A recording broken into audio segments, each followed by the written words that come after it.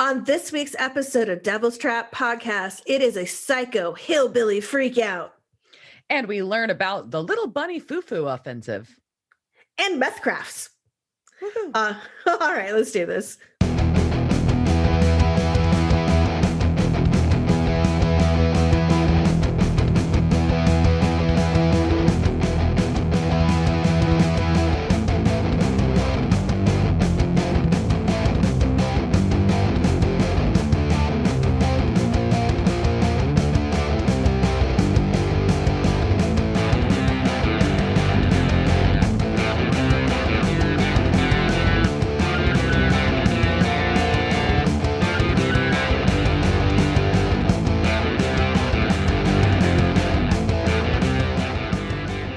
Welcome to episode 15 of Devil's Trap Podcast. I'm Diana. I'm Liz. And this week we're going to talk about the Bendy. Fucking hillbillies. We're going to talk about fucking hillbillies is what we're going to talk about. Anyways, before we get into why Liz hates fucking inbred hillbillies, how you doing, Diana? I'm hanging in. Happy Texas Independence Day. Yeah, pew pew pew. That's me shooting guns in the air with my hands. You can't see it. Finger guns. Pew, pew, finger guns are going pew pew pew pew pew. It's for those that are not in Texas or just are not aware of their own state's history. March 2nd, 1836 is the day that Texas declared independence from Mexico and became the Republic of Texas. Boom, there you go. So and that is your Texas history lesson for the you'll day. See if we put some of the video up later, you'll see my come and take it shirt, or maybe I'll put it's her me and take it or me and take. Her shirt says me and take because her boobs stretch it out too much. So is she does our bazooms are our weapons and pew, shoulder shimmy? It's like then you get the whole you can shoulder shimmy that, and my shirt says let's start a cult. So when I'm shaking it and my giant rack is making a very disturbing yeah. So let's start a boob cult is what I'm saying. Boob cult. Texas boob cult. Me and take Texas boob cult. So. Well, we had an awesome weekend though. Me and my husband Dave, who does our audio engineering and production work, and does our intro. Our sound engineer. He is he's our sound engineer. Him and I drove down to right outside of Johnson City, Texas. The two main areas we were in were the cities were High and Stonewall. High spelled Hye, and we went and had beer. We stayed at a really cool Diana decided she wanted to be a Chumbawamba song, and so she had a whiskey drink, she had a lager drink, she had a cider drink. Yeah. I don't think I had any whiskey actually though. You had a taste of beer that was in that's bourbon cask. Bourbon cask beer. It tasted like too much like bourbon, so I didn't like it. But yeah, so we started at a brewery, and then we went and just did a couple wine pickups because we're in some wine clubs down there, and then at one of our favorite wineries, but it was a mob scene at Signor, and then we went over to Coleman Winery or Coleman Cellars, which where we had a glass of wine. Then we ran over to the Highland Games, the second annual Highland Games at High Cider, and just point out that is what I'm drinking this evening. I've got High Stylin cider. Ooh, yum. That is a delicious cider. And we saw men in kilts throwing things, and also ladies in kilts throwing things. Yes. And we saw some puppies and drank some cider, and then went and did another wine tasting at Carter Creek. And first we went to High Rum. Oh, and then we went to High Rum, where I was a witch and Diana was a Slytherin.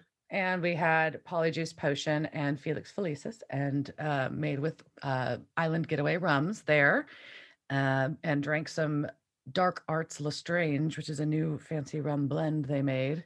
It's kind of interesting. And then we went to Carter Creek Winery, which where we had a tasting and got some more wines as well. And that's, I think, what Liz is drinking tonight. Yeah, I am drinking their Maverick, which is a Texas High Plains 2017 fancy red table wine, because we all love a red table wine. And and it's always kind of iffy when you buy wines at the end of your day and you're like, I think these are all great. Oh. They're fantastic. And then it was like, oh, actually it's still a decent wine. It's okay. So and then we had more wine, and we went to dinner and had more wine. And then we came back from dinner and had more wine and played with the peephole on the room door where we were staying was like a square peephole, like a speakeasy doorway that would open in your door, and was kind of magical. And we took some absurd ass pictures of ourselves in that, and didn't get kicked out of the resort. So yay. We did not. I watched a movie. What did we watch? We watched Coyote Ugly and drank wine. We drank rosé and watched Coyote Ugly. That's how we finished off our Saturday night. And then Sunday morning recovery was Harry Potter. And then we went over to Family Business Beer Company. Yes, finally got Diana out there. Had some Family Business beer and pizza, and it was super good. You may have seen the picture on our Instagram, but yeah. While Liz was doing her lore research for the week, and we sat and had some beers right before it started raining. So and then they went out there, went home, and I went home and took a fucking nap. So yeah, there we go. So it was super fun, good time. And we're it kind of got us ready to rock on this episode. I know what's deeply amusing is we've all heard things that make Diana scared, or Diana doesn't like, or Diana doesn't do. Not into like the Shudder effect on ghosty things. Don't like shit in mirrors or creepy fucking eyes. Mm-hmm. Apparently Liz is really, really, really not into creepy ass fucking hillbillies. Nope, especially not creepy ass hillbilly children. And you know that I don't like creepy ghost children. That is a given. Yeah, that's true. Creepy ghost children. So pretty much you can just kind of say Liz isn't like children, but there's some children that are fine. But yeah, if they're creepy, they both have the word. You have creepy in both of those. So creepy ghost children bad, creepy hillbilly children bad. So creepy children is probably the unifying thing here. Yes. It just, if you have an adorable child, I probably don't hate them. Probably. But depends if they yell in my vicinity. No, I'm just kidding. No, like our mascot Addison, who does our team trunk and she does our outro. I love her. And Laura, that's her growling. That's her. But she also likes to crawl around on the floor and pretend she's a cat. So clearly, this is my type of child. Yes. Yes, exactly.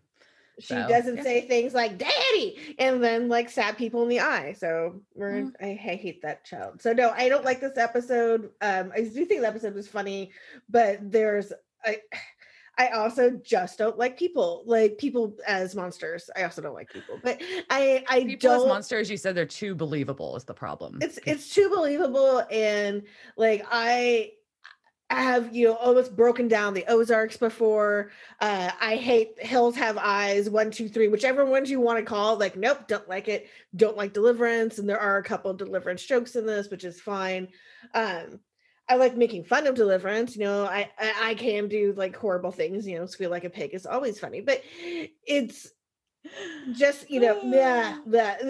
there's a possibility at some point I will break down somewhere and get eaten by hillbillies. Like that could happen. Me getting chased by a ghost, probably not.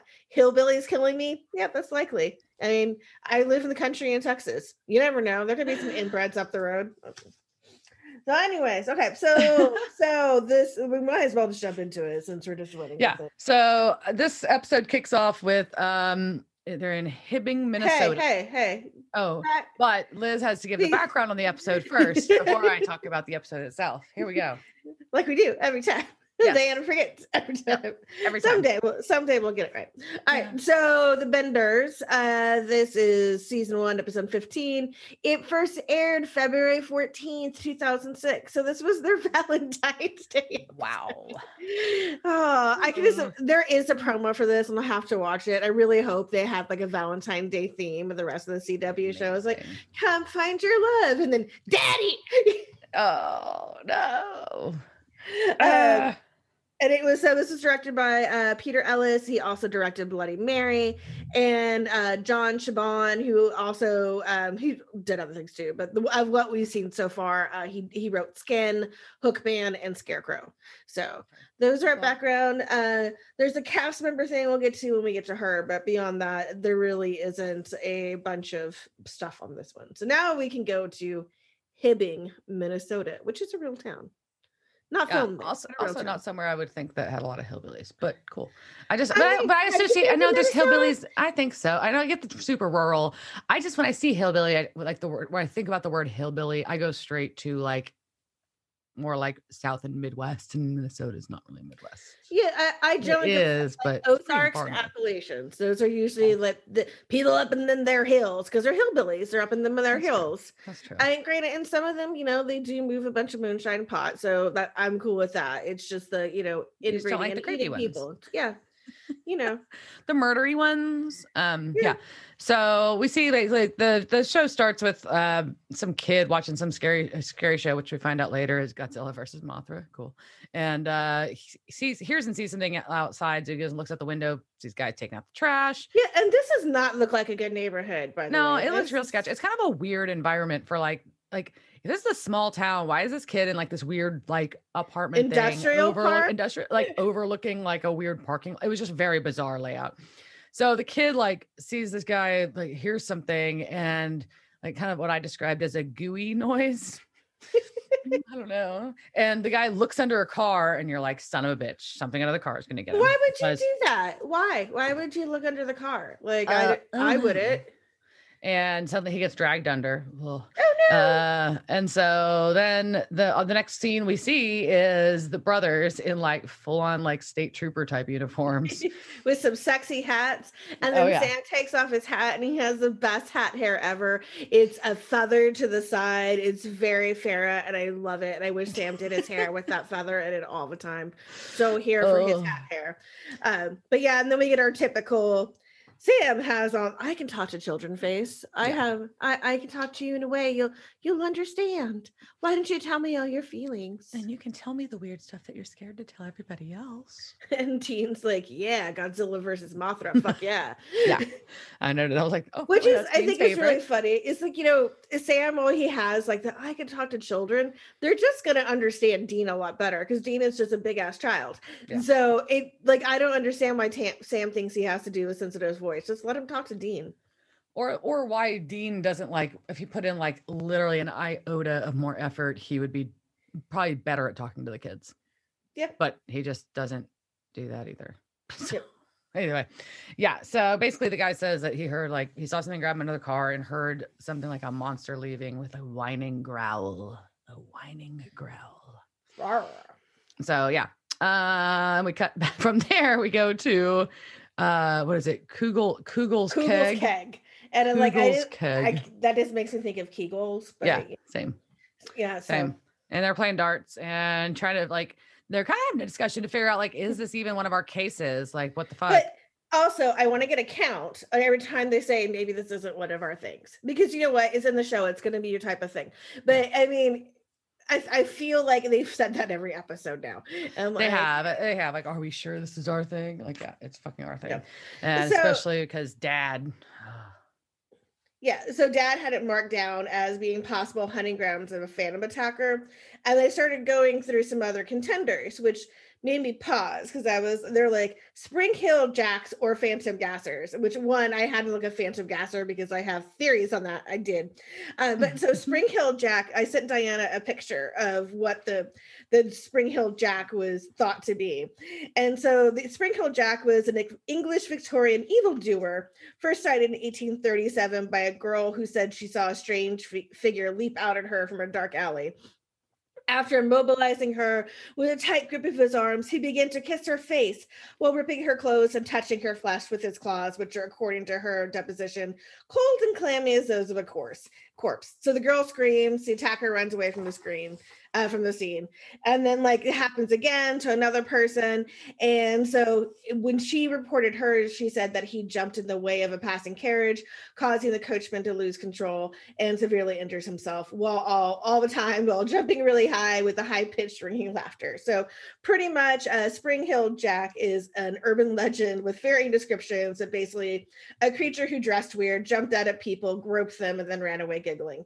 So I sent Diana a really great picture of this because I saw it. And I was like, this guy is fantastic. And we'll of course share that with you. And then the Phantom Gasser, which I was like, is that just like a silent farter? Is that like when you're in a crowd and someone has the beer farts in front of you at a show and they're just like, where the hell did that come from? Because me, that's I think it's funny. I think it's funny that that's where your mind goes. And I'm like, oh, is this another Phantom car thing? Because it's like a hot rod thing, like a gasser. No, so the Phantom Gasser is also known as the Mad Gasser of Mattoon, or the Anesthetic Prowler, or the Phantom Anesthetist. Is he rolling around with a can of nitrous or something? Pretty like so. This happened in the mid 1940s in a couple of places, mainly in Mattoon, Illinois, and there were more than 24 separate cases of gassings that were reported to the police over 2 weeks. So the gasser supposed victims started reporting smelling strange odors in their homes, which were soon followed by symptoms like paralysis of the legs, coughing, nausea, and vomiting. And no one died or had serious medical consequences. So their theory was this guy was running around with gas and just like pumping it into people's houses and then like fucking bailing, like for no reason, just to go like, I gotcha. Well, maybe if it was the Spring Hill Jack guy come to like America in the 1940s and he'd be like, hey! And then like, it sounds then he'd like grope you with his claws after he gassed you and then run off. Yeah, it sounds like a Batman villain is what this sounds like. Like, oh my God, the Phantom Gasser is here. Ta-da! Does this Batman have the Phantom Gasser repellent spray? That's the most important thing to have. Yeah, he would have to, or a Phantom Gasser mask. yes, exactly. But yeah, I was just like, okay, I had to look that up because I had never heard of the Phantom Gasser. Me either. The Phantom. And I think wasn't Spring Hill Jack like a psychobilly band or something? It might have been. I wouldn't be surprised. I'll have to look that up. I'm sure there's some horror punk or some psychobilly band named Spring Hill Jack, but I probably slept with the bass player. So no drummers. I'm just kidding. Oh no, I had Okay, I'm teasing. We don't have to go there. We don't have to go there. All right. Yeah. So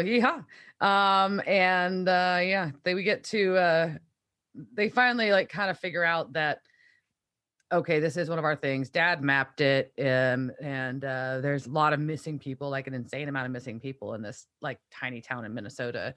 So we should figure it out. And, Sam's ready to go for the night. And Dean's like, fine, I guess. Let me go take a leak. So Sam goes outside by himself, which seems like a great idea in a town with extremely large numbers of missing people. And hears noises, of course, in this fucking parking lot by himself, and looks under a fucking car. And there's a fucking cat. And I wrote down, scared the shit out of me. I get startled really easy. I don't like it. I was very scared of this goddamn cat. So I'm like, okay. I love this cat. I'm like, oh, you got attacked by a cat. I was like, attacked by a kitty. And then when Dean comes out, the cat is so cleaning itself. It's just going to town like in his narrations. I thought was the best. So I think the cat is a secret star of the show. So the cat is that what you think? Is my nominee for favorite character of this episode is Kitty. Kitty, I don't have a name for it. I would say Kitty Fantastica, but that's the name of the kitty from Buffy. So anyway, so Dean, I just want to track back for a second, and you'll probably be disappointed to know. Apparently, there was a band called Spring Heel Jack, but it was a third wave ska band. So. Oh, okay, that's also not surprising. Yeah, I don't know if they were very big, but I mean, there we go. They existed. Now I'm just picturing trumpets and high giggling. Oh man! All right, so. Yeah, so the cat's cleaning itself, and then something else happens. And then we realize that Sam's research is sitting on top of baby, but Sam's not there. Boom. Oh no! And so Dean kind of starts freaking out, looking around, calling for him. Can't find Sam. Sam is gone. And then he notices the traffic cameras, looking around, and so he's trying to like ask around if anybody's seen him, and no one has. So then we cut pretty fast to the next scene where Dean is at the sheriff's office talking to a female deputy, where he pretends to be a member of the state police using the badge from when they were visiting the kid, and says he's looking, describes Sam as his cousin that he's looking for, that he kind of like has a responsibility for. Yep. So Deputy Kathleen is also, she's played by Jessica Steen, who was Lisa on Heartland, which we talked about in, I think, probably the first episode, whichever one of the first episodes, whichever one we talked about Camping Sucked. She was that in that show with that guy who got hung up by the thing. You know, I'm being very descriptive on this. You know that episode that we did. The guy, they were camping and it sucked and someone died. I'm just kidding. Yeah. Yeah, you know, they were died and then they were chased by a skinwalker or something. Yeah. So she played Lisa on Heartland for many seasons. So that I've talked about how that is one of my guilty pleasure shows about the girl who's a horse whisperer. So also filmed in Canada, so also not shocking, but fucking Canada. Yeah. Oh, Canada. Yeah. So fine. So he talks her. She kind of does like a quick search. It's kind of crazy because she does a quick search on Sam Winchester, and she like. Oh, it looks like, I found him in here. Looks like his brother's deceased and was accused of murder. And Dean's like, yeah, and he was 6'4". What? And Dean replies, he makes a comment about, he was like, oh yeah, he was like the black sheep of the family, but very handsome. Yeah. Fucking smart. And also not 6'4". No. Vincent, you're tall. You're not 6'4". No. I think Sam maybe 6'4", but anyways. Yeah. So anyways, so he really wants access to this traffic cam. She's like, I'll go get it. Bye. And makes him wait. And so he kind of asks her about like the large number of missing persons there. And she's just kind of like plays it off. There. So we cut to Sam is alive. And in a giant cage. Where do you get a cage that big? I mean, I guess this was all like home done, but for hillbillies, like they had to be meth hillbillies too. One of them totally could have been in engineering to have that fancy ass cage like locking system they have on this shit. No, just did a bunch of fucking meth. Like, so I mean, they likely did this while they went hunting, probably smoked a bunch of speed, and then we're like, I'm gonna make a cage. I'm gonna be up for the next 6 days, and I'm gonna make a new cage, and I'm gonna put a locking thing in here, like woohoo!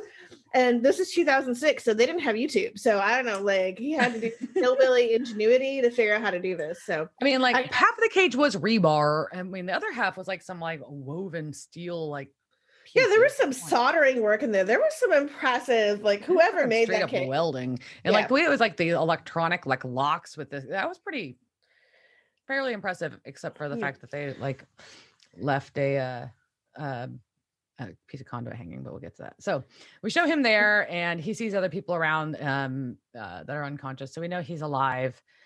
We cut pretty fast back over to the deputy showing up with the screenshots from the traffic cam, which kind of at first Dean's like, this isn't anything. She's like, keep going. And we cut to this crappy ass camper, like camper pickup thing that we had seen sitting in the lot earlier. But it wasn't just a crappy camper. It was a crappy camper with brand new license plates, which is super fucking suspicious. And so they're like, they must be stolen.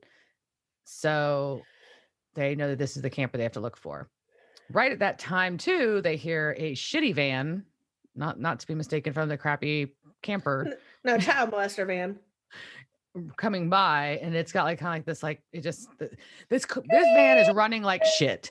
It runs like shit. It's got some belt issues. It's got some fucking exhaust issues. Like it sounds like shit. And like 80% of the econo vans that exist in the country, they all sound like that. That is pretty much the sound of that van. Yeah. And he's like, "Would you describe that as a whining growl?" And she's like, "I guess." So he's like, "Okay, so it's a fucked up thing." So the sound that the kid heard. So that's the light bulb moment. The sound the kid heard was the vehicle leaving, not a fucking monster. And that he's looking for a fucking car with a fucked up like engine. So the camper runs like shit. Oh, shocking. I need to find something that needs some belt work done to it. Right. Like they really need to better replace those belts frequently. Anyways, yeah, so, I mean, like what? So you can build a fucking cage with hydraulics with a hydraulic system in it, and you can't fix your camper, right? Ugh, ridiculous. So anyway, so he's made that little light bulb moment. It still didn't get them very far, but it's something. So we cut back to Sam, and of course he's trying to break up. No, he's doing a workout in his cage. He's not trying to break out. I think he's just like, I gotta stay fit and do my leg squats in here. Oh. That's what he's doing. He's doing. That's what he's doing. Is keep getting He's keeping fit. Getting his fitness on. Yeah. Cage aerobics. It'll be all the new thing. It'll be in the mirror coming soon. God. Don't even say that. Those types of things don't surprise me anymore, I don't think. But and of course the other guy one of the guys he had seen in the other cage woke up, and it's the guy that the kids saw go missing that brought them to this whole shit show. And the guy his name is Jenkins. He doesn't have a lot to like share. He's kind of like freaking out. But the thing he keeps saying is that it smells like, he knows they're in the country because it smells like the country. I just really thought that was really funny. Yeah, no, I started going, he's a little perturbed. He's a little anxious. He turns into a huge ass dick. But anyways, okay, so we're about to find out who the monster is, and the monster's coming, and they're opening up the door, and this big suspenseful thing, and then it's like, oh, it's hillbillies and ponchos. That's what it was. They were concerned about the rain. They had to keep the rain down. Yep. Yeah. They didn't want to fuck their hair up, because we'll get to that. That was that was their best ball cap. That was their Sunday trucker hat. They had to make sure it was, Yeah. So then we get our first deliverance joke from Jenkins, who's like, I'm just waiting for it to be Ned Beatty time or Beatty time. And then Sam's like, it's a good time to tell you I've never seen that. I'm not that surprised. It's an older movie, and it's a classic, and everybody should see it at least once. It doesn't sound like fun viewing. Like, oh my God, I'm gonna kick it on Friday and watch Deliverance. No biggie. No, it's not fun viewing. No, it's not a rom-com. Well,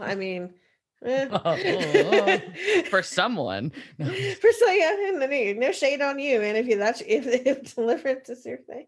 Okay, anyway, so sorry. And then Sam's like, oh, they're just people, and then like Deliverance dude Jenkins is like, they're a bunch of psycho hillbilly rednecks. If you ask me, looking for love in all the wrong places. Which, one, they got that song stuck in my head, and then two, my other comment was, I guess Farmers Only didn't work for them.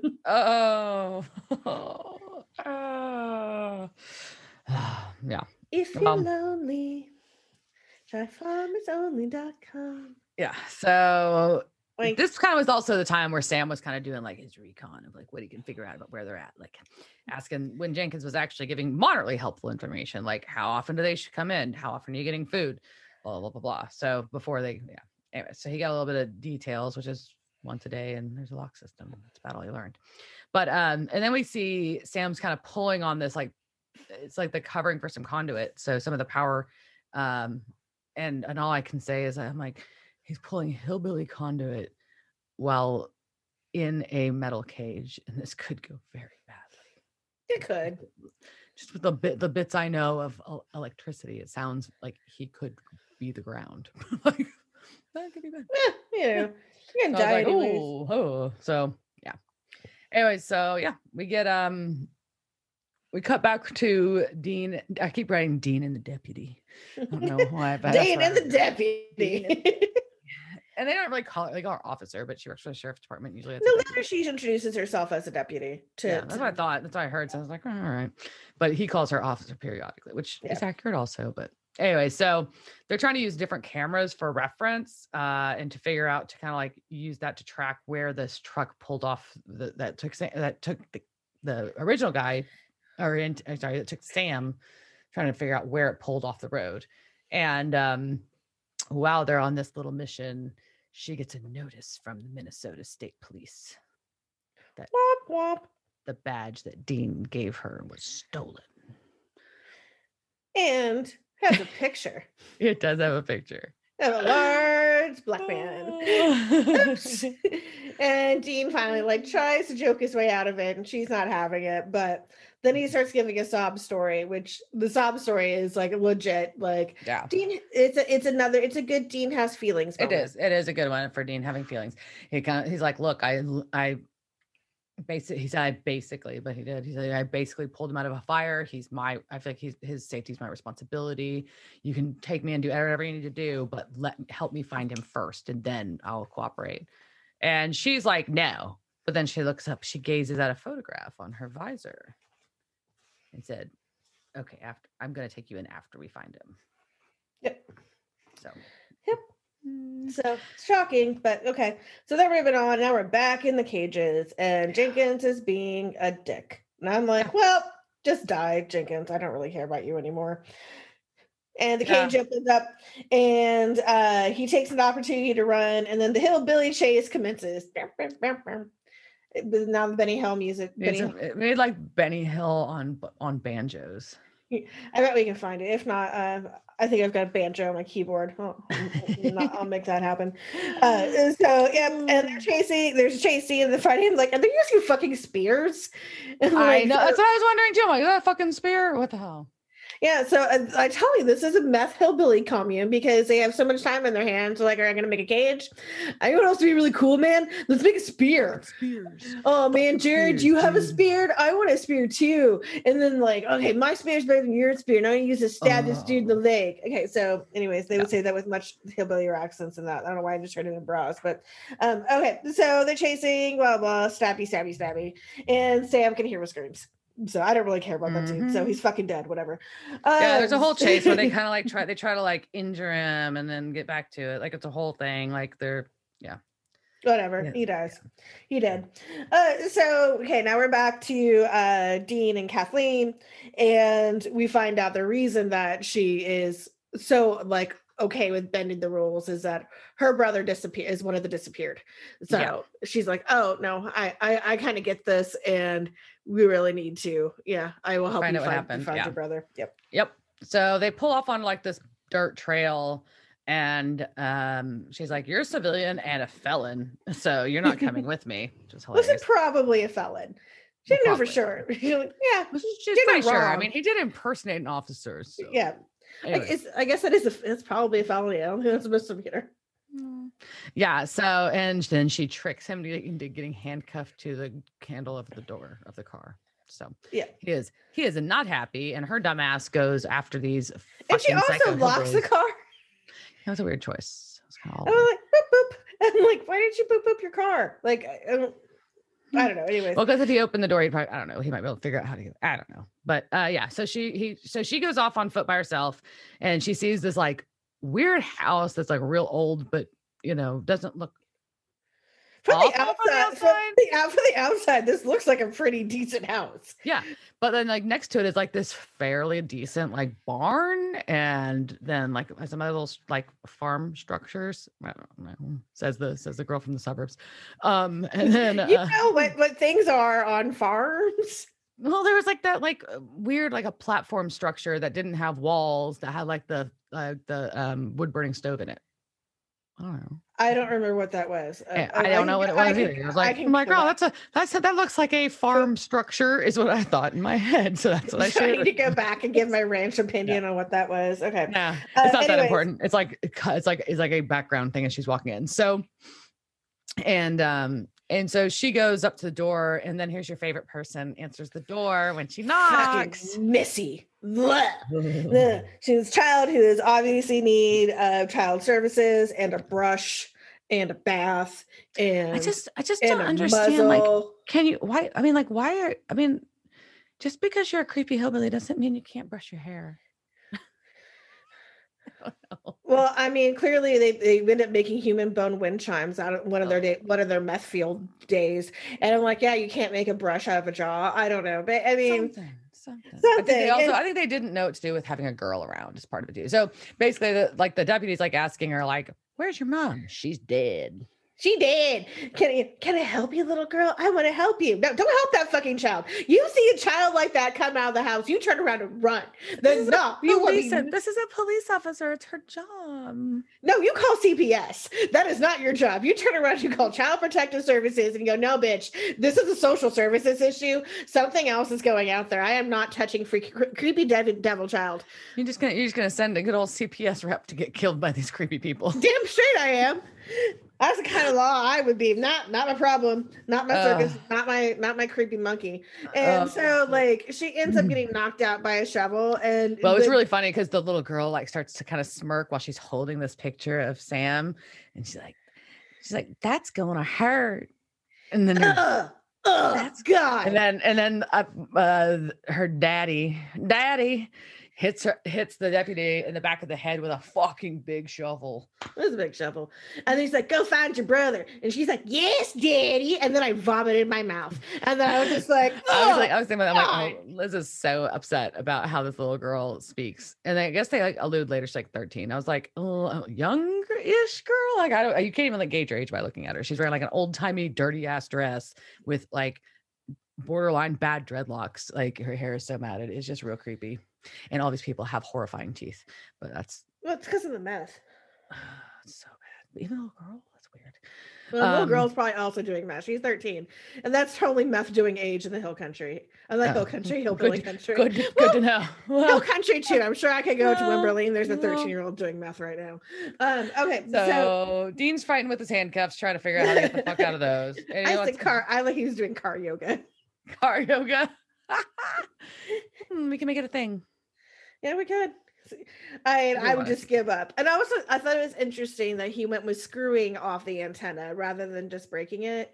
I don't know if that would be easier. I don't know if it should be easier or harder when you're in that position. Some of those materials, like if it was like super hard plastic, it may have just, or even some of the metals, it may have just bent instead of breaking off. And then that's a whole thing itself. You know what I mean? Like, like when you think you're going to break a piece of plastic and you're like, or a piece of metal, and it's like, oh, that just bent. And I'm going to sit here bending it back and forth for 4 hours, waiting for it to bend.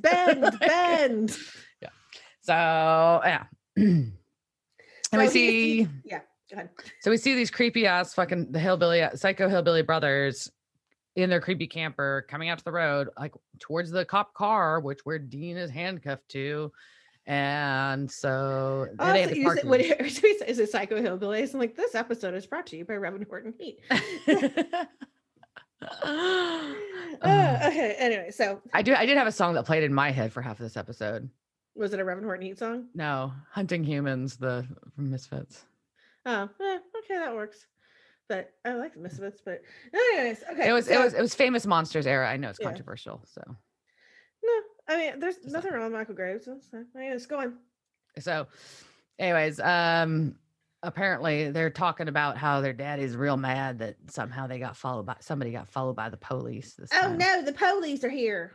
Yeah. And then now we cut back to the cages. Guess who's there now? The deputy with Sam. Yeah, and she's just in a t-shirt now. I was like, they took part of her uniform. It's kind of weird. I don't know. Yeah, I don't know. I don't know. I don't know what the implications of that are. Yeah, but so she's in a t-shirt. At least she's on. She's like in a heavy coat and her like button-down shirt, and those are both missing. Yep. Yeah. But basically, Sam's just stoked that this means that Dean's looking for him. That's what this really like kind of a big reaction. And then Dean walks in. Ta-da! I was like, Dean finds his way to the torture barn. So. And then, like a good brother, Dean makes fun of Sam for getting jumped by people. Yeah.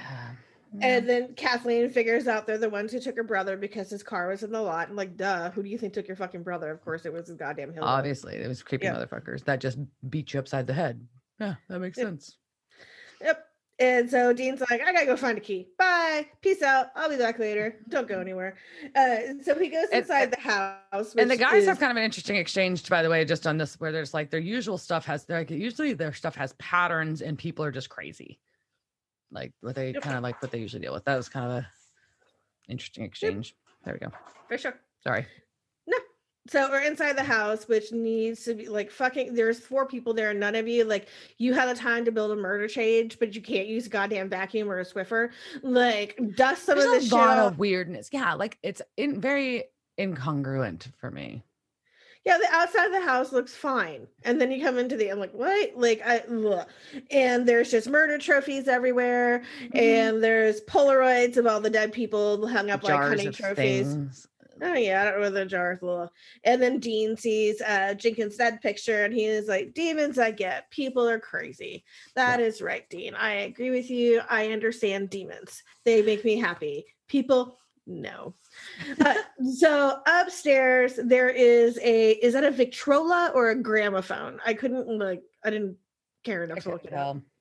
I was really mad I couldn't get the song to identify. I'm sure I can look it up later again, but it's kind of playing like this creepy old-timey song.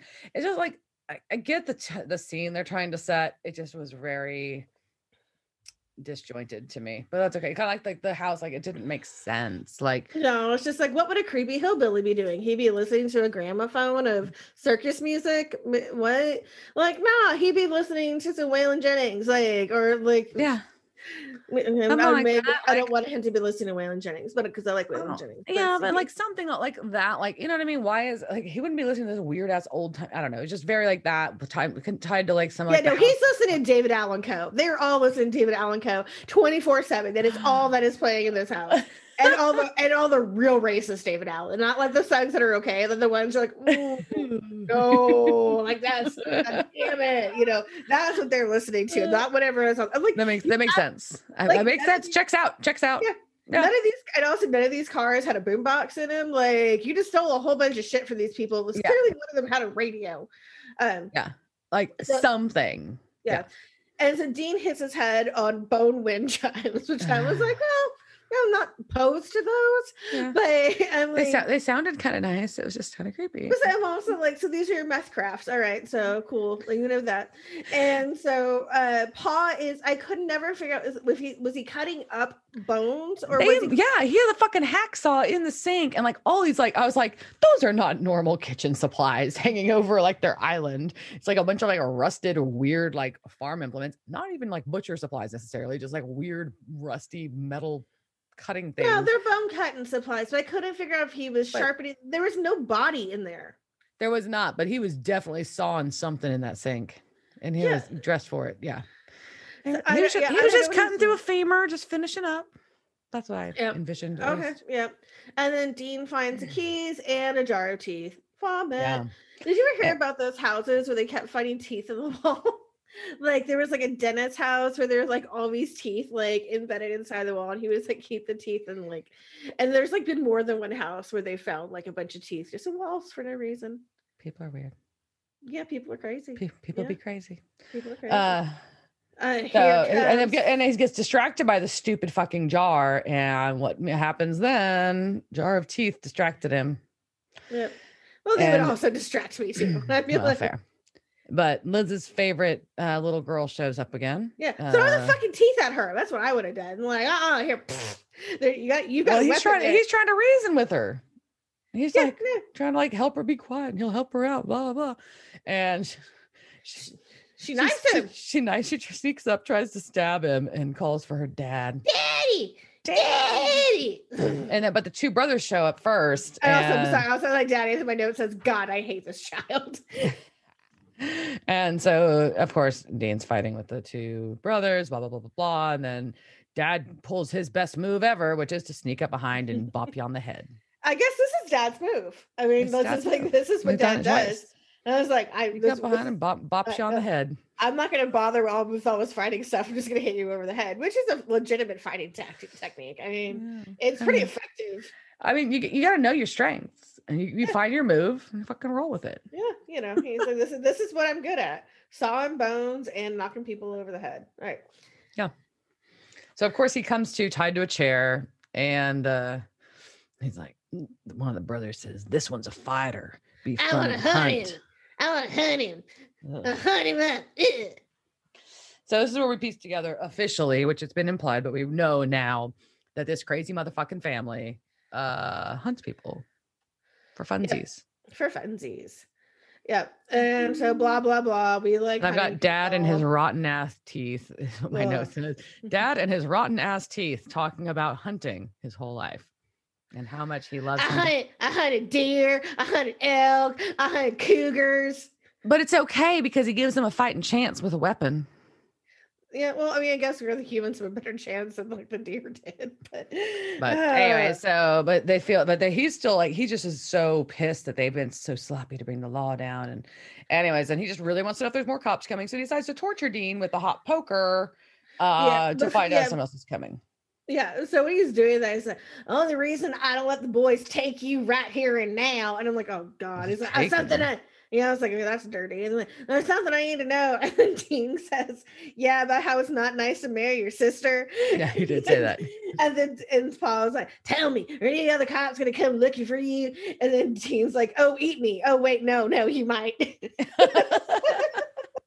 I was like, I appreciate sarcasm in the time of horror, because I could not, like, my smart ass gene is embedded in me, and I'd be like, nah, can't stop it. It's just gonna keep coming out. Gonna keep coming out. Can't help it. Yeah. All the hillbilly jokes, can't help it. They're just here.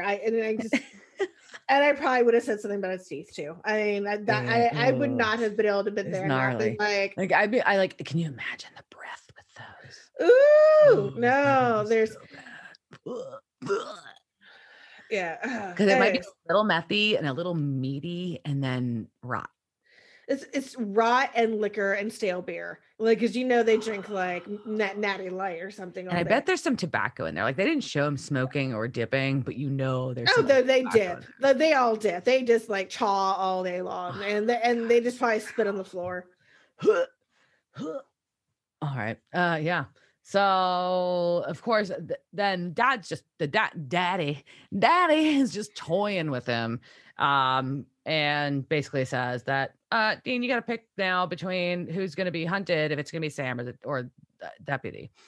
And he tries not have to make a choice, but basically he's going to get a hot poker in the eyeball. So picks Sam.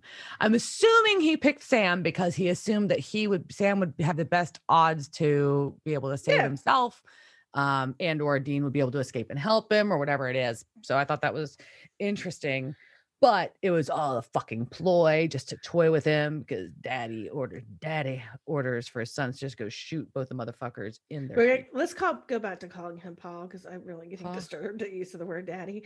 Daddy, like when I say that for you? Please stop saying daddy. That. But that's what they call him. His name is Pa. I'm just going with Pa. Okay. All right. So Hillbilly 1 goes out to the cage, and Sam sees a bracket that Jenkins was mocking him for earlier, and Jenkins like, oh yeah, you got a bracket, and Sam's like, I got a fucking bracket. Yeah, I got something, motherfucker. So he's able to break out because of that, and ends up fighting one of the brothers off. Who we find out is Lee. So he beats up Lee, and then he like tries to shoot him or something, but the gun's not working. Which I think is going to be an interesting thing. We go to this end of it, who killed somebody in this, and it like it's not who you think it was. Yeah. So all right. So when he doesn't answer, then Pa and Jared, or Lee, whichever, Hillbilly number 2, go out to look for him, and it's like, Missy, you watch him. And Missy's like sitting there like playing with a knife right in front of Dean's eye, like, fuck you, Missy, goddamn hillbilly child. And then I think this is a good time though that we should talk about another backwoods country family. Does that mean it's time for lore? It is time for lore.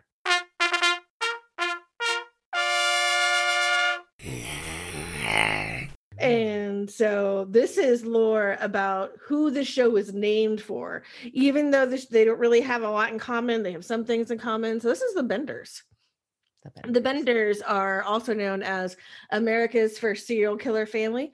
I will say the Benders are also this awesome horror punk band out of Mexico, all female horror punk band. And the lead singer in one of her videos, she has a huge rat she plays with. It's a fake rat, but she caresses it in a way that made me very happy. I love these girls so much.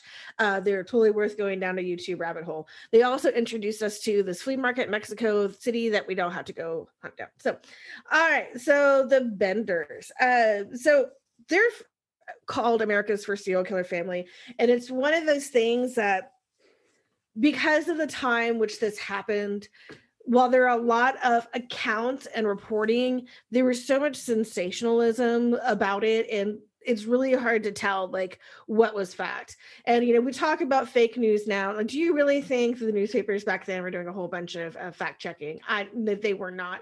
And so there's a lot of so much investigating. Yeah, and there's the investigations they could do were certainly limited, right?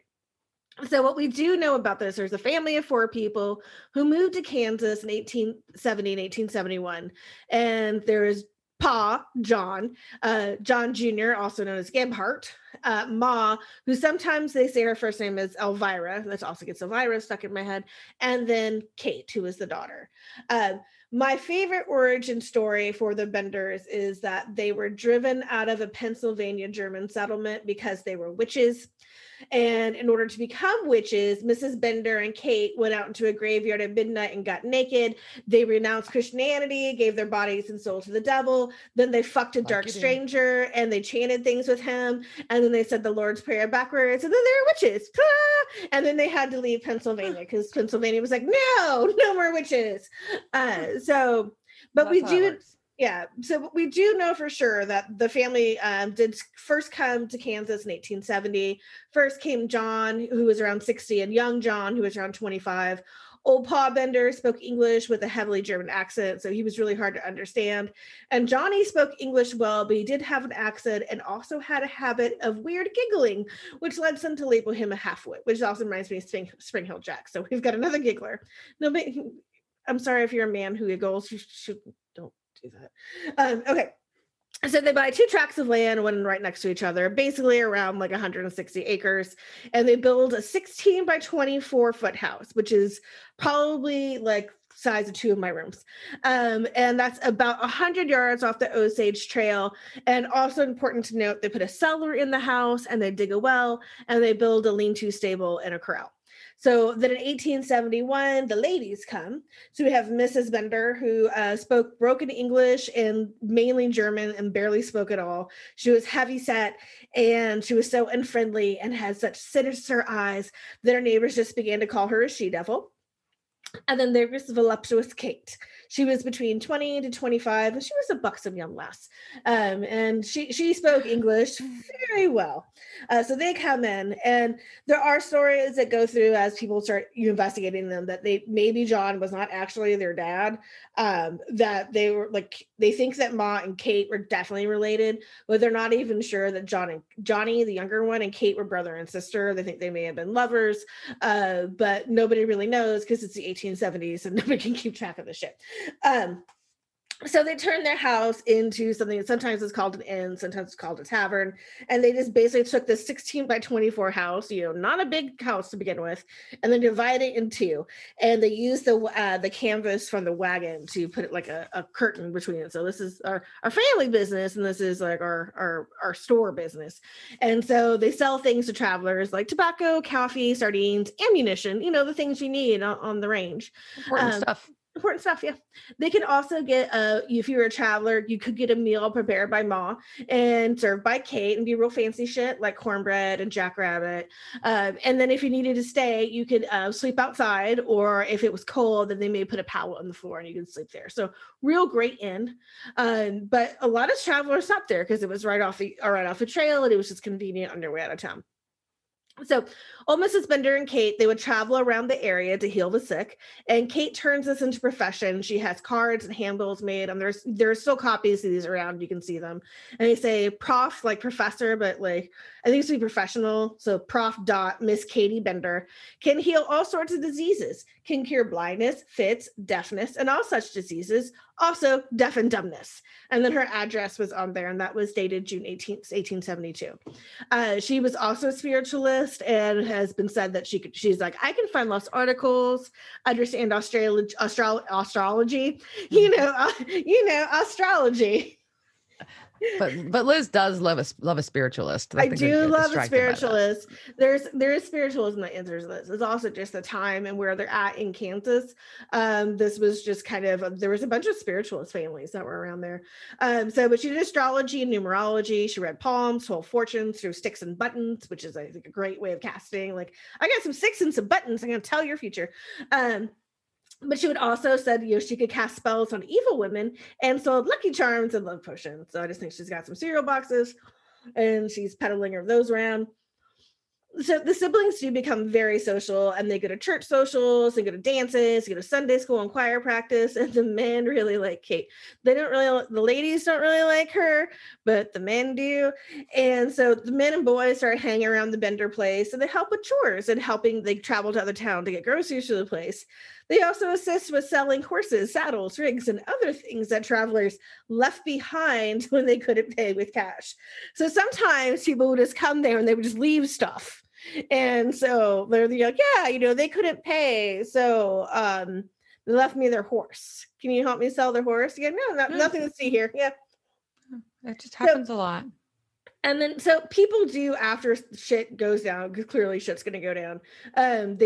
People start going, well, yeah, I saw some weird things there, but they didn't say like it happened at the time.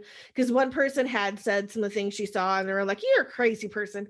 So everyone's like, no, I'm just going to keep all the stuff to herself. So one woman who visited Kate several times to get some sickness healed came to the house for a refund because it wasn't working. And Kate was like, well, let's have a seance, maybe we can do this instead. And so the family like started speaking a bunch of gibberish, according to the lady, which is probably, they started speaking German, is probably what I thought.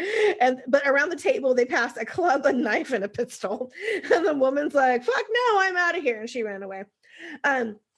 Another woman who was also interested in spiritualism came out to the house for a seance, and Kate and her brother drew human figures on the wall and started stabbing them. Kate then declared the spirits commanded her to kill and started running after the woman with the knife, and the woman left. And then my favorite Kate tale, she would go visit a farmer 2 miles away disguised as a cat. Then she would go inside, turn into a woman and bang him, and then she would turn back into a cat and go home. That's my favorite Kate story. She was a cat. Wow. Yeah. All right. So stuff like finally, like things are going to start getting noticed besides Kate turning into a cat and banging people. Yeah.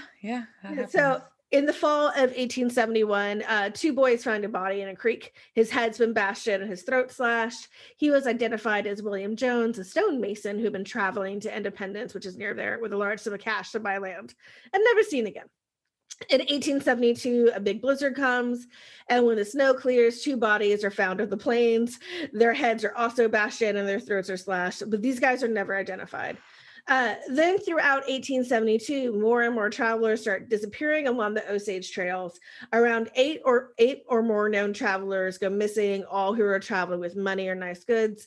Among them is George Launcher and his 19-month-old daughter, who he was taken to live with his grandparents in Iowa after his wife died.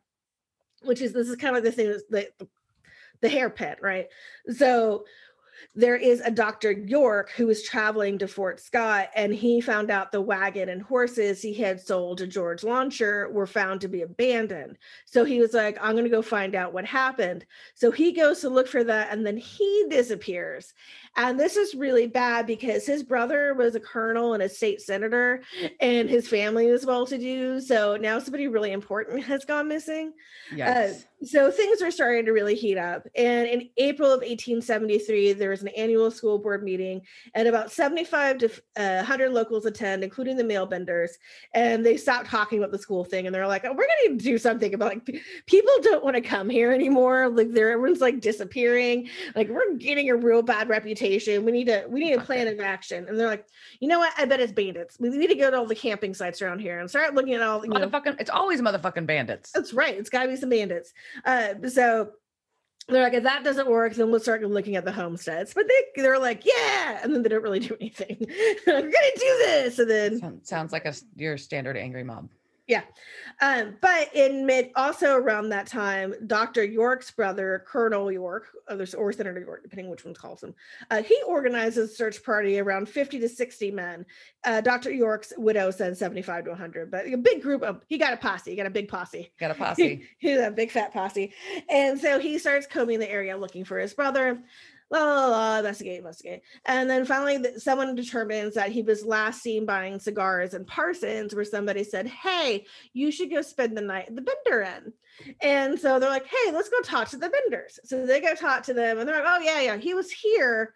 He spent the night and he left. And Kate's like, you know what I can do for you? I'm a spiritualist, right?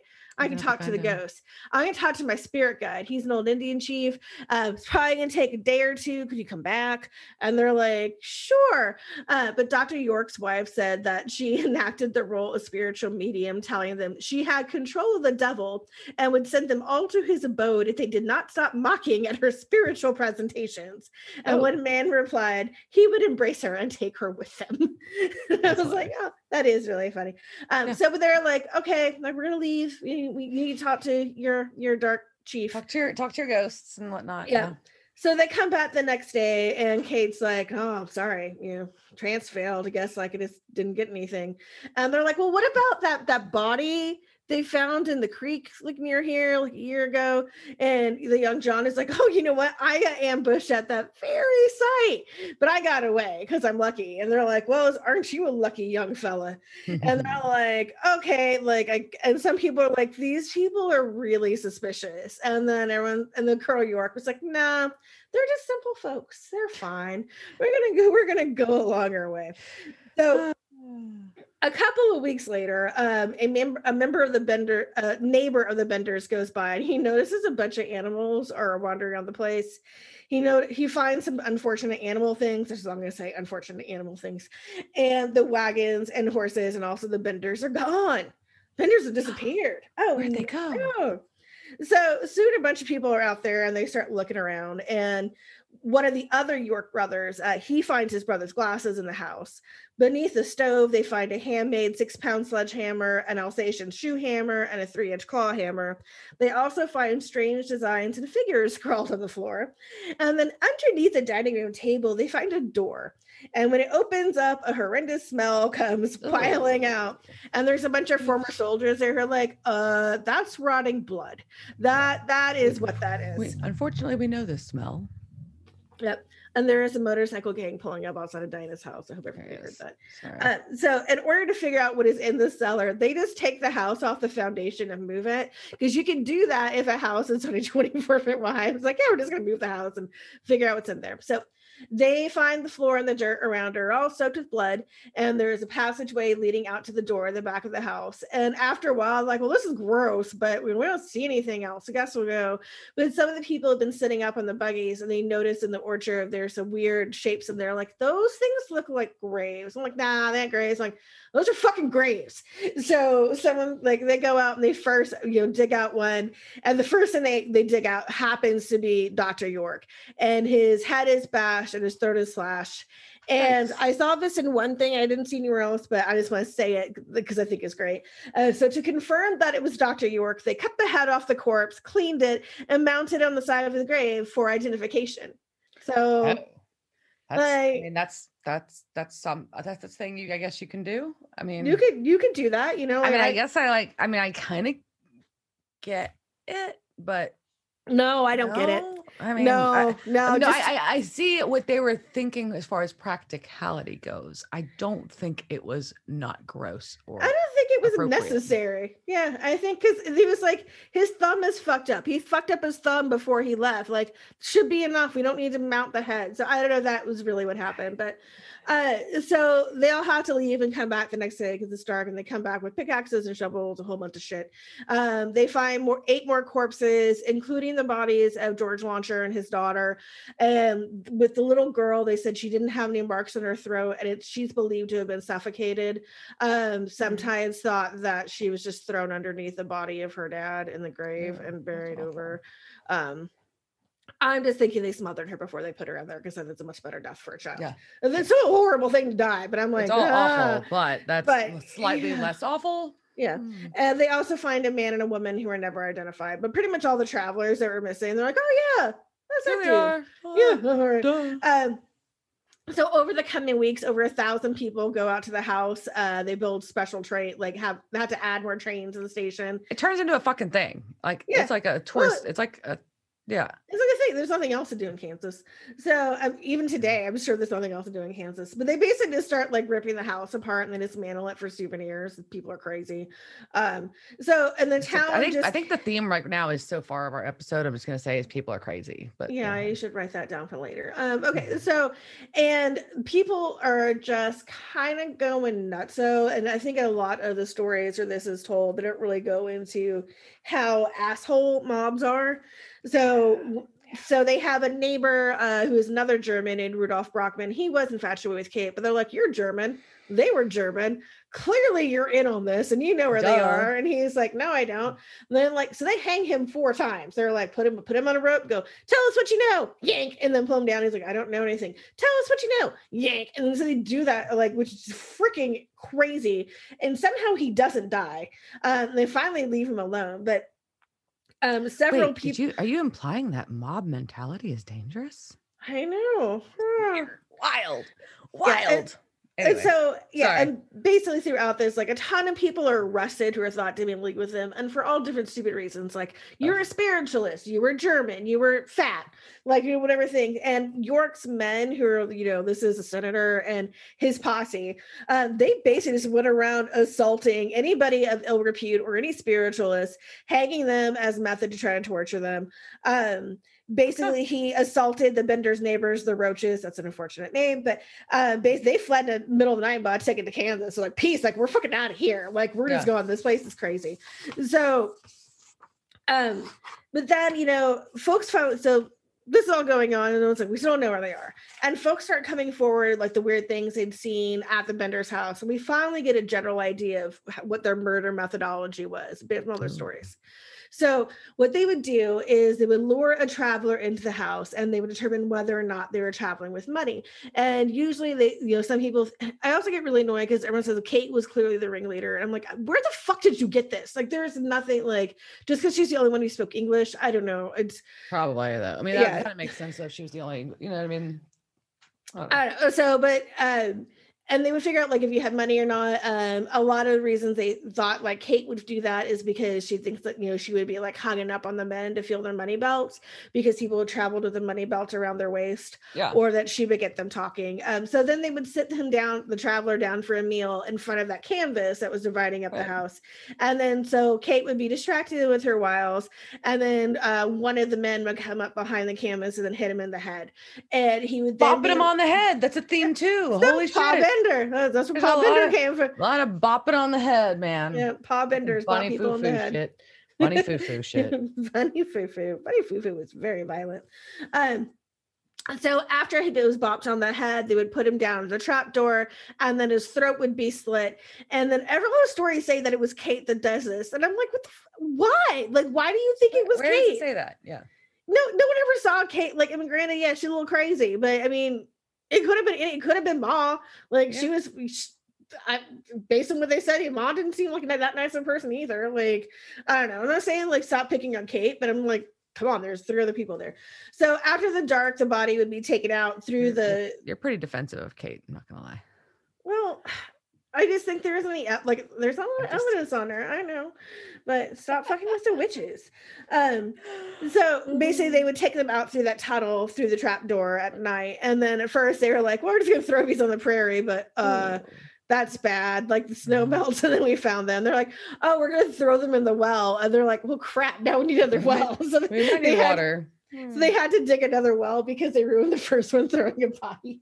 Oh, that's but I also I just can picture that night of like someone throws a body in there and then fuck. Just throw it in here. Throw it in. Damn it. Damn it. Oh no, we've got a hole right. Oh, stop. Oh, too late. But eventually they just buried them in the orchard where most of them are found. They think that eventually they probably had a total of like at least $6,000 in cash, plus all the money from the stolen goods that were sold in the surrounding towns, the horses that were left behind when people couldn't pay. They didn't pay with cash. It was just a barter. It wasn't because they were murdered and their shit was stolen. Yeah, no, I mean they just left it here, They walked the rest of the way to California. They didn't need their wagon. Totally makes sense. But so really, also the main question is, where did they go? And nobody really knows. And so there's a big reward out for them. There's like $3,000 offered by the governor and the colonel. One station agent says he thought he remembered a German family traveling north. Another thought is they went south and made their way to Texas. Maybe they split up. Maybe they went to Mexico. Maybe they did. One of the prevailing tales is another posse found them, killed them, and took their money. And in one instance of this, the posse dresses up as a family, including 2 of them in drag, and they're the ones who bought the tickets to Canton North. So that's the Bugs Bunny. The Bugs Bunny theory. The Bugs Bunny theory, yeah. Yeah, and then of course, so there's still rumors that go on forever about what happened to them. You know, Kate is cited as a society matron in San Francisco, a whore in Montana, an outlaw in several cities. One of my favorite one comes from a Mexican captain named Don Piepo, and he says the family went to California. They got on a hot air balloon to go to Mexico, but the winds took them out to sea, and they all died except for one, and that was John Bender Jr., who, ta-da, is me, Don Pepio. Whoa, that's a twist. All right. Yeah, I love that. So can we also file that under people are crazy? People are crazy. So kind of the final like nail on this was a woman in Michigan, Frances McCann, in 1888. So they were looking like 10 years later. So she becomes friends with this woman. She says, in a fever state, this woman said she was Kate Bender. She did a reading for me, and she said that her parents, that she was an orphan, were killed by Ma Bender. And she's like, what? And then this woman left. So Mrs. McCann goes in this crazy ass shit, follows her around, finds this woman and her mother, Elmira Griffith, together in jail in Niles, Michigan. And they were in jail because both the other ones had said the others had stolen from each other. They're like, she stole from me. No, she stole from me. So the original mess hillbillies. All right. Yeah, so they are. Mrs. McCann goes back to Lebec, Kansas, finds Leroy Dick, who is one of he was one of the main townspeople whose brother was also killed by the Benders. And so they travel back up to Michigan. He is like, yeah, that's them. So they're like, let's take them back to Kansas. So they take back this old woman, her daughter, and also this daughter's baby, take them all down to Kansas. And they're like, we're going to put you on trial. And they get like a group of 16 people around who knew the Benders. And 7 of them are like, yeah, that's them. And then 6 of them are like, nope, that's not them. And then 3 of them are like, I don't know, could be them. And then they get a lawyer who's like, this woman was in jail for like most of this. And also she doesn't have a German accent. Like where'd the German accent go? Was she just faking it the whole time? I don't know. And so fine, they're like, you know what? We're not gonna have a trial here. And so they dismiss them. They get on a train, go north. Those women are never heard from again. And then to sum it up, the siege just has created a long legacy. The town of Cherryvale, which is near there, had a Bender museum in the 60s and 70s, and they had the hammers as artifacts. They also had a wreath supposedly woven from the hair of that Launcher girl, which was Victorian funeral practice, but it's still gross. I love my Victorian funeral practices, but ew. For many years, the town also had a Bender's Day festival. So that's interesting. Go get some turkey legs. They have a lot of meat pies. They had a lot of meat pies. Vaguely marketed meat pies. What kind of meat? Meat. And then finally, last year, approximately 152 acres of land that once belonged to the Benders was put up for sale as part of 15 tracts of land. I love tracts of land. And they were put up for auction for sale by the Strader Real Estate Company. And so it's basically like 1,061 plus acres, and that sold for $2,250,200. Yeah. So somebody owns the Bloody Bender land. Ooh. And that is a tale of the Benders. The fucking Benders. Is it ever implied? I didn't catch it. Did they imply in this episode ever that these families' last name was Benders? I missed. No, they just named the episode that. They never come out and say it. And so, there's a couple of similarities, but nothing really. Right. Well, and then my other thing too, because these are like full on, like they're the family in the episode, it's like haunting people. Whereas, yeah. My other question is like, I felt like it was really, really, really, and we'll get to obviously the episode wrap up and summary, but it really felt to me like they were like, when Dad was in the kitchen, I was like, oh, they're eating people. And he was really, really, really big on hunting. And they kept coming back to that. So I felt like it was the cannibalism was implied, even though it was never fully confirmed. Did you get that vibe? Yeah, I think it was implied. I'm trying to think, what's the word that starts with long meat? Is that the name for it, for eating humans? The Spellmen say it like, oh, it's nothing like a good taste. I'll have to look at what the word is, but I mean, there also like there are the human bone wind chimes, so like the bones had to do something. So I mean, maybe they're also just using them for crafts. I mean, maybe they weren't eating them; they were just they needed some craft materials, and then Michael was just really far away, and they're like, "Hey, I just I need something to make a wind chime out of." Missy needs some arts and crafts time. She needs her arts and crafts. She's got to make a necklace out of some motherfucking teeth because we don't have any beads.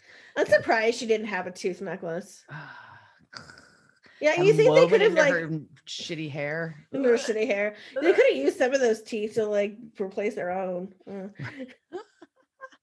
Yeah. All right. Well, they're going back to our episode. Yeah. So the dad and the other brother are going in to check on the success at executing the two prisoners and find the first brother, which said Lee is his name, locked into a cage unconscious. And Sam has already planned ahead for their entry and how to defeat them by pulling fuses. Basically you get a big, like a hunt fighting scene in this barn. Basically Sam tricks the dad or the other son into shooting dad, basically. Yeah, but don't forget there also is Kathleen's glorious. She jumps in, she freaking like leaps off the landing. She's just like, Chapan! Like, she's just like, I'm just going to ride you like a cowboy. Onto the guy's back and like fucking, she's all about it. So, anyway, so so they've got both of the brothers are in cages at this point and unconscious, at the end of the fight. And dad is, been shot, and Sam makes the very questionable decision to leave the deputy with a gun trained on the dad while he goes to find Dean.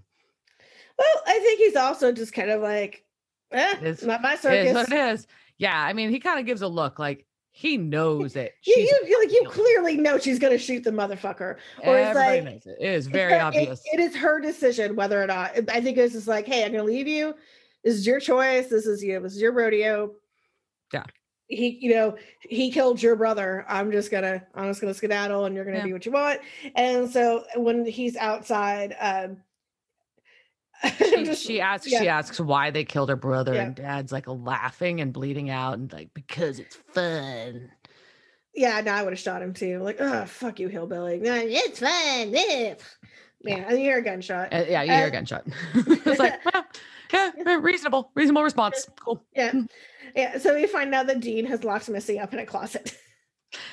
Yeah. Dean's already freed himself, but Missy's locked up in a closet. But I also imagine like that fight with Missy had to be epic. Like I kind of wish they had shown the fight because she just would have been like a little rabid squirrel. Yeah, exactly. A squirrel on meth. Yeah, little rabid meth squirrel. That's what she'd be like. And be like, hey, I'm a daddy. Hey. And then like she had these little knives like flinging out and like just cutting Dean up because he's trying not to hurt her. And then he's finally like, fuck it. And then he like punches a little girl. That's probably why they didn't show it because Dean probably punched. They did not want to show Dean punching a little girl. Like they felt like that'd be questionable. I'm sure he had to punch a little girl at some point.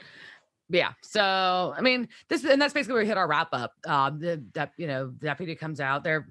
Basically, she's called for all the law enforcement help she can get and tells them that it'd probably be a good idea to get the fuck out before rest of the backup shows up. And her advice, they're like, can we get a ride? We're kind of in the middle of nowhere. She's like, start walking and duck if you see a squad car was her response, which I'm like, yeah, it's fair. Good enough.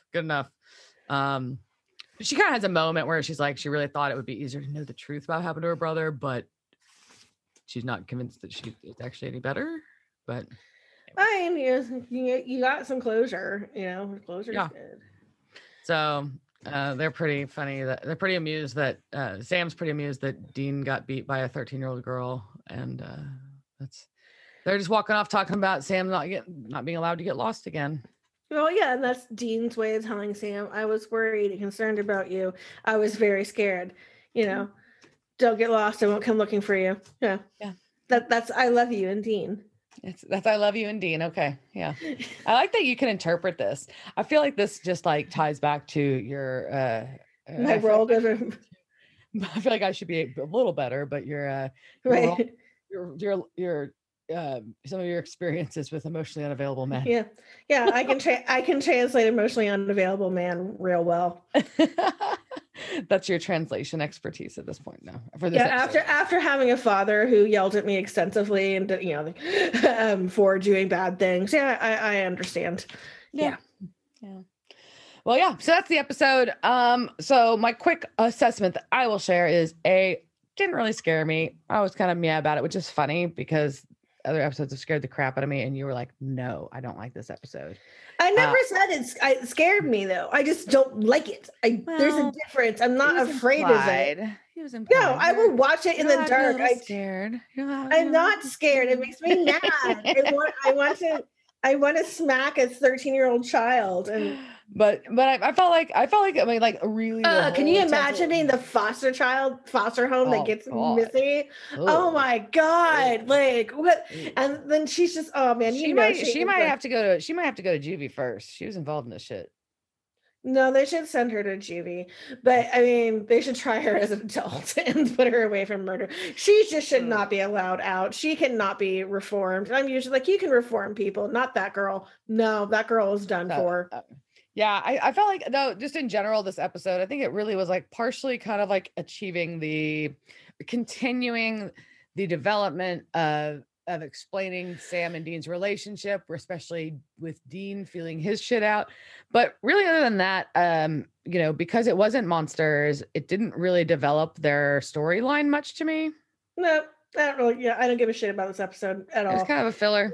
We talked about it a lot, mostly because there was some funny shit with hillbillies and because good lore. But that's about it. Yeah, no, I mean, honestly, if this episode did not exist, it'd be fine. Like, yeah, no, this could actually be.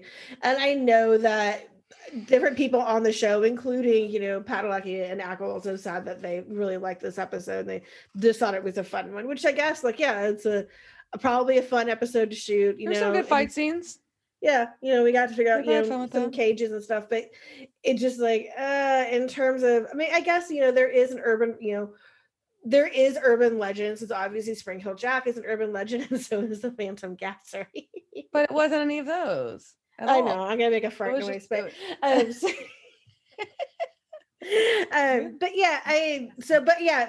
hills have eyes. Hillbillies hunting and eating you is an urban legend. I'm sure that it is told.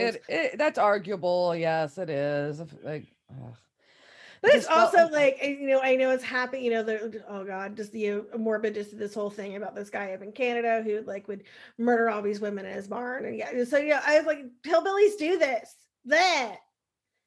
I'm not going to apologize to offend you if you're a hillbilly. I'm not gonna. No, you're going to take that. You can cancel me if you want. You have fuck your meth hillbillies. Very strong feelings about your meth hillbillies here. Yeah, the dentist, but yeah, and I'm really jealous right now. Giant's drinking a topo and I'm out of water, and I'm like, oh, that looks so good. I finished my cider, so I had to have something. Yeah. So yeah, I think that's the episode this week. I think we're I'm excited to see what keeps coming though. I'm excited. I know what the next episode is, and I'm excited for it. And I can't wait for you to see it. I don't know if that's good or bad. Yeah. There's some really good, and next week's I have an idea for Laura, but we'll see what we do. But anyway, so that was this week's episode. We don't like hillbillies, and I don't like hillbillies. Diana seems fine with it. Whatever. I'll lock her in the woods with I'll lock her in a house with Missy, and she can hang out with her. That's what guns are for. Not for shooting children. I mean, if those children are stabbing me. Yeah. Maybe. Well, no, that's what social services are for. See, you don't want to deal with him. You just call social services to take that child. Yeah. And if you see that is your lesson for the day. If you come up to somebody's house and a child like Missy comes out, you just leave. You don't go inside. You call social services. You go to call services. You don't approach, don't engage. You leave that hillbilly meth child alone. You do not engage them. They do not need. They don't want to talk to you. They want to hug you. They just want to stab you in the eye with a little knife. That's what they're going to do. They're stabbing that with a little knife. All right. Oh, goodness. Now that has been established. All right. I think we feel safe to let all of you go upon your way until next week. So on that, I will say cheers, jerk. Cheers, bitch. Thanks for listening to this week's episode of Devil's Trap Podcast. Be sure to follow us on Instagram, Devil's Trap Podcast, Twitter, Devil's Trap Pod, or you can email us, devilstrap@devilstrappodcast.com. Don't forget to subscribe, leave reviews, and share it with all your friends. We're available at all your major podcast listening devices, or you can always find us at devilstrappodcast.com. Thanks. Devil's Trap Podcast is a Don't Be a Dick production. Meow. Intro music, arrangement and performance by Dave Cox. Piano arrangement and performance by Bobby Orozco. Meow.